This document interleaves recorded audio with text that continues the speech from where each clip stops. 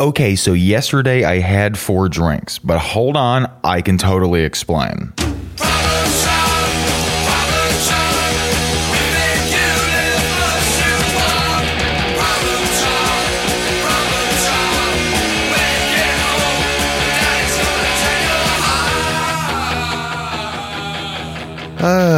This is Problem Child, a punk rock mental health podcast with me, Michael. And, so, yesterday was weird. It was day 3 of my 30-day sobriety thingy. And like I said yesterday in the morning, I was anxious. And I know why. Every time I go in with a plan to quit something, smoking cigarettes, drinking, pills back when I was hooked on pills in my early 20s. I get this anxious, confusing, agitating pressure in my head, and it can override everything until I just break down and smoke a cigarette or take a drink. And that was totally happening yesterday, and that fucking sucked, And there was things I did. I mean, I'm reading this book, Healing Trauma by Peter Levine, and it's got a 12-day healing trauma series of exercises you do. And then from there, you do it as often as you can, and that's what I've been doing. But there was just, look, that's not the only reason it got really rough for me yesterday. So a little background, I'm planning on getting my first tattoo at 35, which never too young, I think, to do something. What the fuck ever. Anyways, it's a tattoo that means a lot to me. And that's the reason I'm actually finally getting one. Because back in the day, I could never figure out a tattoo that I wanted that would always mean something to me. I remember seeing, was it Fat Mike from NoFX or one of the assholes from Pennywise, one of those LA bands. They had a tattoo of Ron Burgundy on their leg, and I just remember that's fucking lame. Oh my God, what does that mean to you? Maybe something, I don't know. It looked like some people just get Pete Davidson tattoos where there's just they're just covered in a bunch of fucking stupid shit, and I never wanted that. My tattoo, I wanted to mean some shit, and I could never think of something that was permanent enough to have a fucking permanent tattoo, until a couple weeks ago. I thought of a tattoo. It's a very important one for me. It's of a very important part of me, my anxiety part, the one who is always looking out for the bad, Is that crazy guy on the subway gonna kill me? Is someone gonna break into my apartment in the middle of the night and attack me? Did I leave the stove on? Am I gonna go crazy? I call this part Scout. And he's starting to relax more and more for me. He's starting to trust me the more I get to know him. And he's finally keeping an eye out for good things. Blue skies, the changing colors of the leaves, attractive guys in Midtown, new places to eat at, that kind of stuff. Optimism, that kind of, I'm not used to that. I'm not particularly given to that. So I pulled out my pen and my pad one night, and I just drew a rough sketch of this part. Scout. He's a pirate in a crow's nest, with the spyglass, and he's looking ahead for calmer seas. And behind him in the distance, the storm he's leaving. And I love it.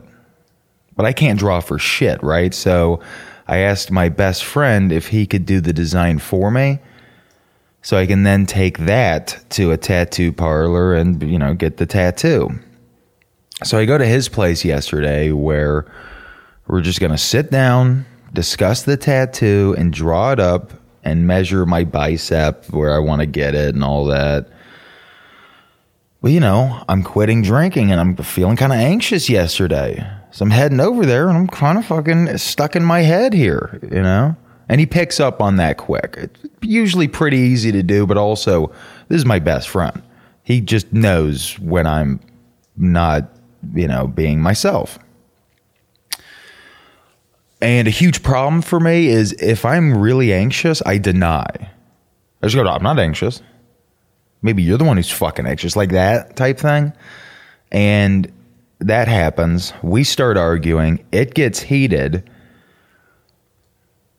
And there's more to this. Like, he and I used to have a videography business together, right? We built it from the ground up. 7 years of hard work and fucking doubt and success and, tons more moments of failure. But it was our business. We built that shit. And then the pandemic came along and totally demolished it immediately. First week of lockdown, we were done. The business went under and, we were at each other's throats a lot, as you might imagine, like very, very, very stressful period. At the same time, we were also co-directors, co-writers, co-producers. We were a filmmaking duo. We wrote and directed over 30 short films. Some great, some okay. And in the early days, like a lot of dick and fart joke videos on YouTube. But we were gaining traction. We were getting good at it, picking up speed. Our last short film won 10 awards. It premiered at a semi-prestigious film festival. And due to the stress and the shock of losing our videography business and just the pandemic in general, and he moved into a house with his partner, and I just felt stuck in my apartment. It's look, all that pressure. Plus, we were working on a new project that my best friend was really into that I was really not into. But I felt like I couldn't voice that to him because I've always had this deep fear that if I voiced any opinion other than, yeah, that's good. Yeah, sure. If I voiced any opinion other than that, my deep fear was it would end our filmmaking partnership. And ironic enough, because of all those things, our filmmaking partnership ended. And this all happened within a couple months. It just crashed and burned, So we decided to just focus on being friends without all the the extra added pressures of running two businesses simultaneously. And that's healthy. But I wasn't raised in a particularly healthy way. Like, I'm just now learning what boundaries even are and what mine are. I'm learning how to say no when I don't want to do something, again, in a healthy way. Not like, can you do the dishes? But, no, in a healthy way. For the past 2 years, me and him have been very up and down, like a lot of pain, feelings of resentment and jealousy and abandonment, like intense fucking shit. And yet you got to understand, me and him, we're more like twins than just, oh yeah, that's my best friend. Nah, he lives in Utah. We talk once a month. Like, no, I see this guy every single day except on Saturdays. We do everything together, and there were always fights, but the love was so strong that, when everything went tits up, I started getting thoughts of suicide. I started dealing with mood swings I had never felt before. I had trouble sleeping. I had trouble eating. I was having crying jags. And, I started drinking too much. And, the truth is, even after all the deep digging I've done in this therapy I do, and after reading Gabor Mate and Peter Levine and Bessel van der Kolk, like analyzing and experiencing and noticing the effects childhood trauma had on me as an adult, I still found it insanely difficult to tell this stuff to my best friend. Well, yesterday our argument got so intense that I just decided, you know what? I'm going to tell him. Without him having to like beat it out of me, which has happened before, you know, like, come on, tell me what's wrong, you know? Like this time I was like, you know what? Tell him. Like it just burst out of me. You know, I explained all the anguish I had experienced the past year and a half. And at first it came out kind of angry. And then I started to tear up, but then it felt like good. It felt like, no, this really has to happen. Like I was really unburdening some heavy shit that I'd been carrying for a long time. This secret I had kept for a long time. And then I told him that our friendship, you know, when it became so fucked up and our dreams of filmmaking together fell by the wayside. You know, all that damage we had undergone during the pandemic, it was like losing a limb. And I started crying, like hard. Like I'm not particularly good at crying. Like I really shut that shit down, you know? That stiff upper lip shit my dad raised me with. But I started crying. And in my head, I was like, there was a part of me going, stop this, stop now, stop the crying. But me, you know, like the real me, the me that wants to allow that to happen, overrode that. I was like, no, this is just gonna happen. This is happening now. And he came over. I was sitting at his kitchen table, and he came over and hugged me. And again, we're not constantly, you know, our friendship, we're not constantly hugging and crying. That would be a little weird. You know, that's certainly a rare event for us. I can't think of a time where it happened like that. In fact, at all in my adult life. And I bawled like a baby. Like, I don't mean in a I cried like a little bitch kind of way. I mean, like, I felt like a 5-year-old crying into his mom's bosom. Like, I felt held and understood, and that he was feeling the exact same emotion because he was crying too. It was the absolute most surreal thing I've ever experienced, and profound, and like so needed, so amazing. You know, he was telling me that he loved me and he's proud of me, and I didn't, you know when you feel like you gotta say the same thing back when somebody compliments you. Well, I think you're cool too. Like, no, I just naturally told him that, you know, he means the world to me, and that, you know, some other stuff would be between us, you know. It was truly like letting 2 years, 2.5, almost 3 years of just pain and inner torment out in one big fucking moment. You know, now, after that, I felt rattled. Like free, unburdened, but Jesus Christ, that was a lot, you know? It's an insane thing to experience such a rapid, like, decompression of bottled up emotions. Like, I'm not used to something like that. I don't know, is anybody, you know?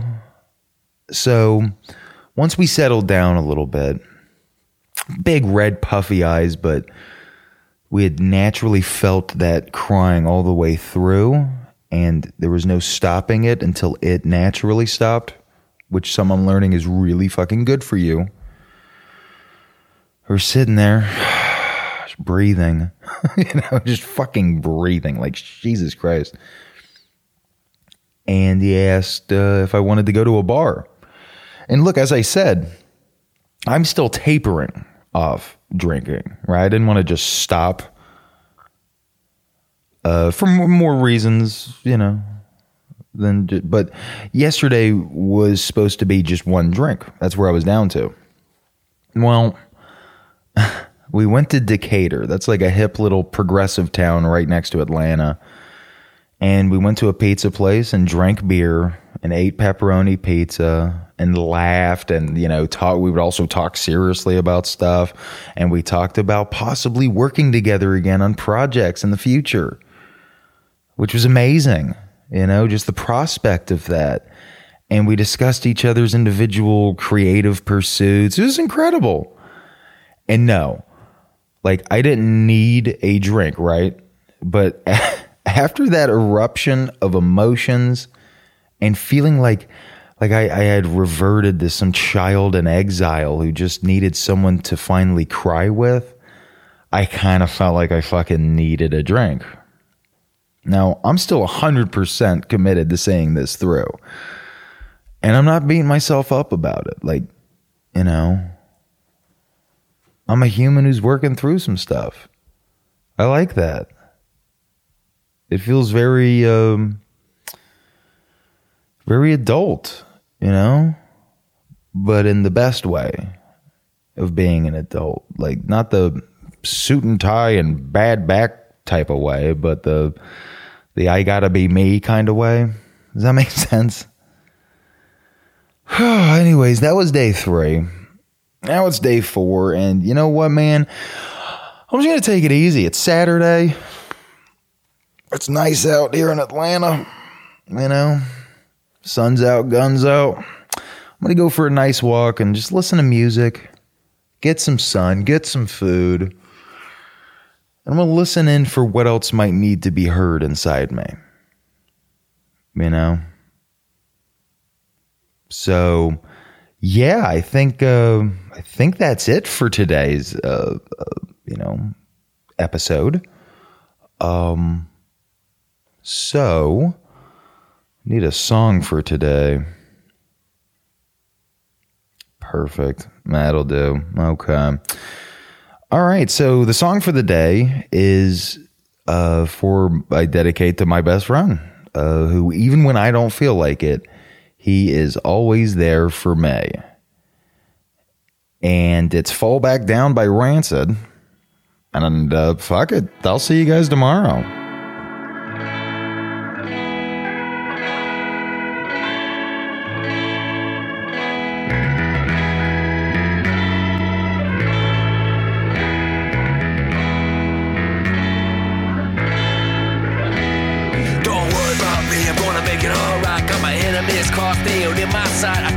Situation gonna make it right. In the shadow of the darkness I stand in the light. See, it's our style to keep it true. I had a bad year, I've gone through. I've been knocked out, beat down, black and blue. She's not the one coming back for you.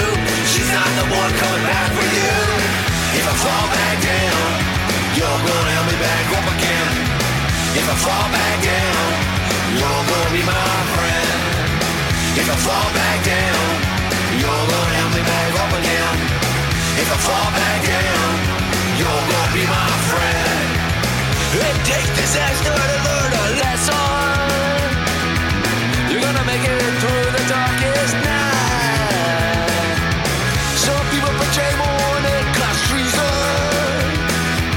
Wanna make everything alright. Woo!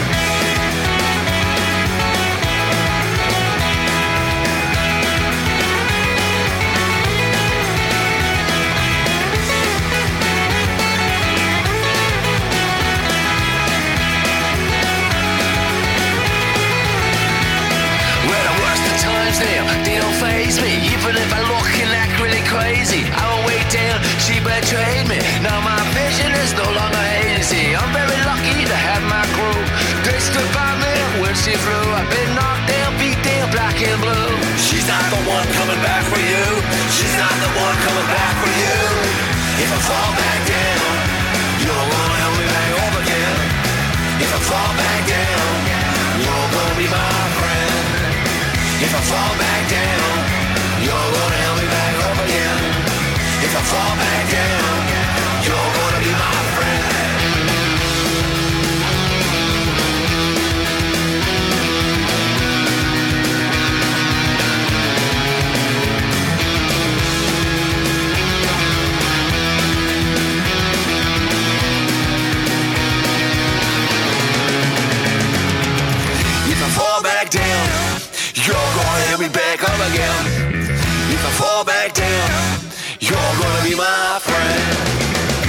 fall back down.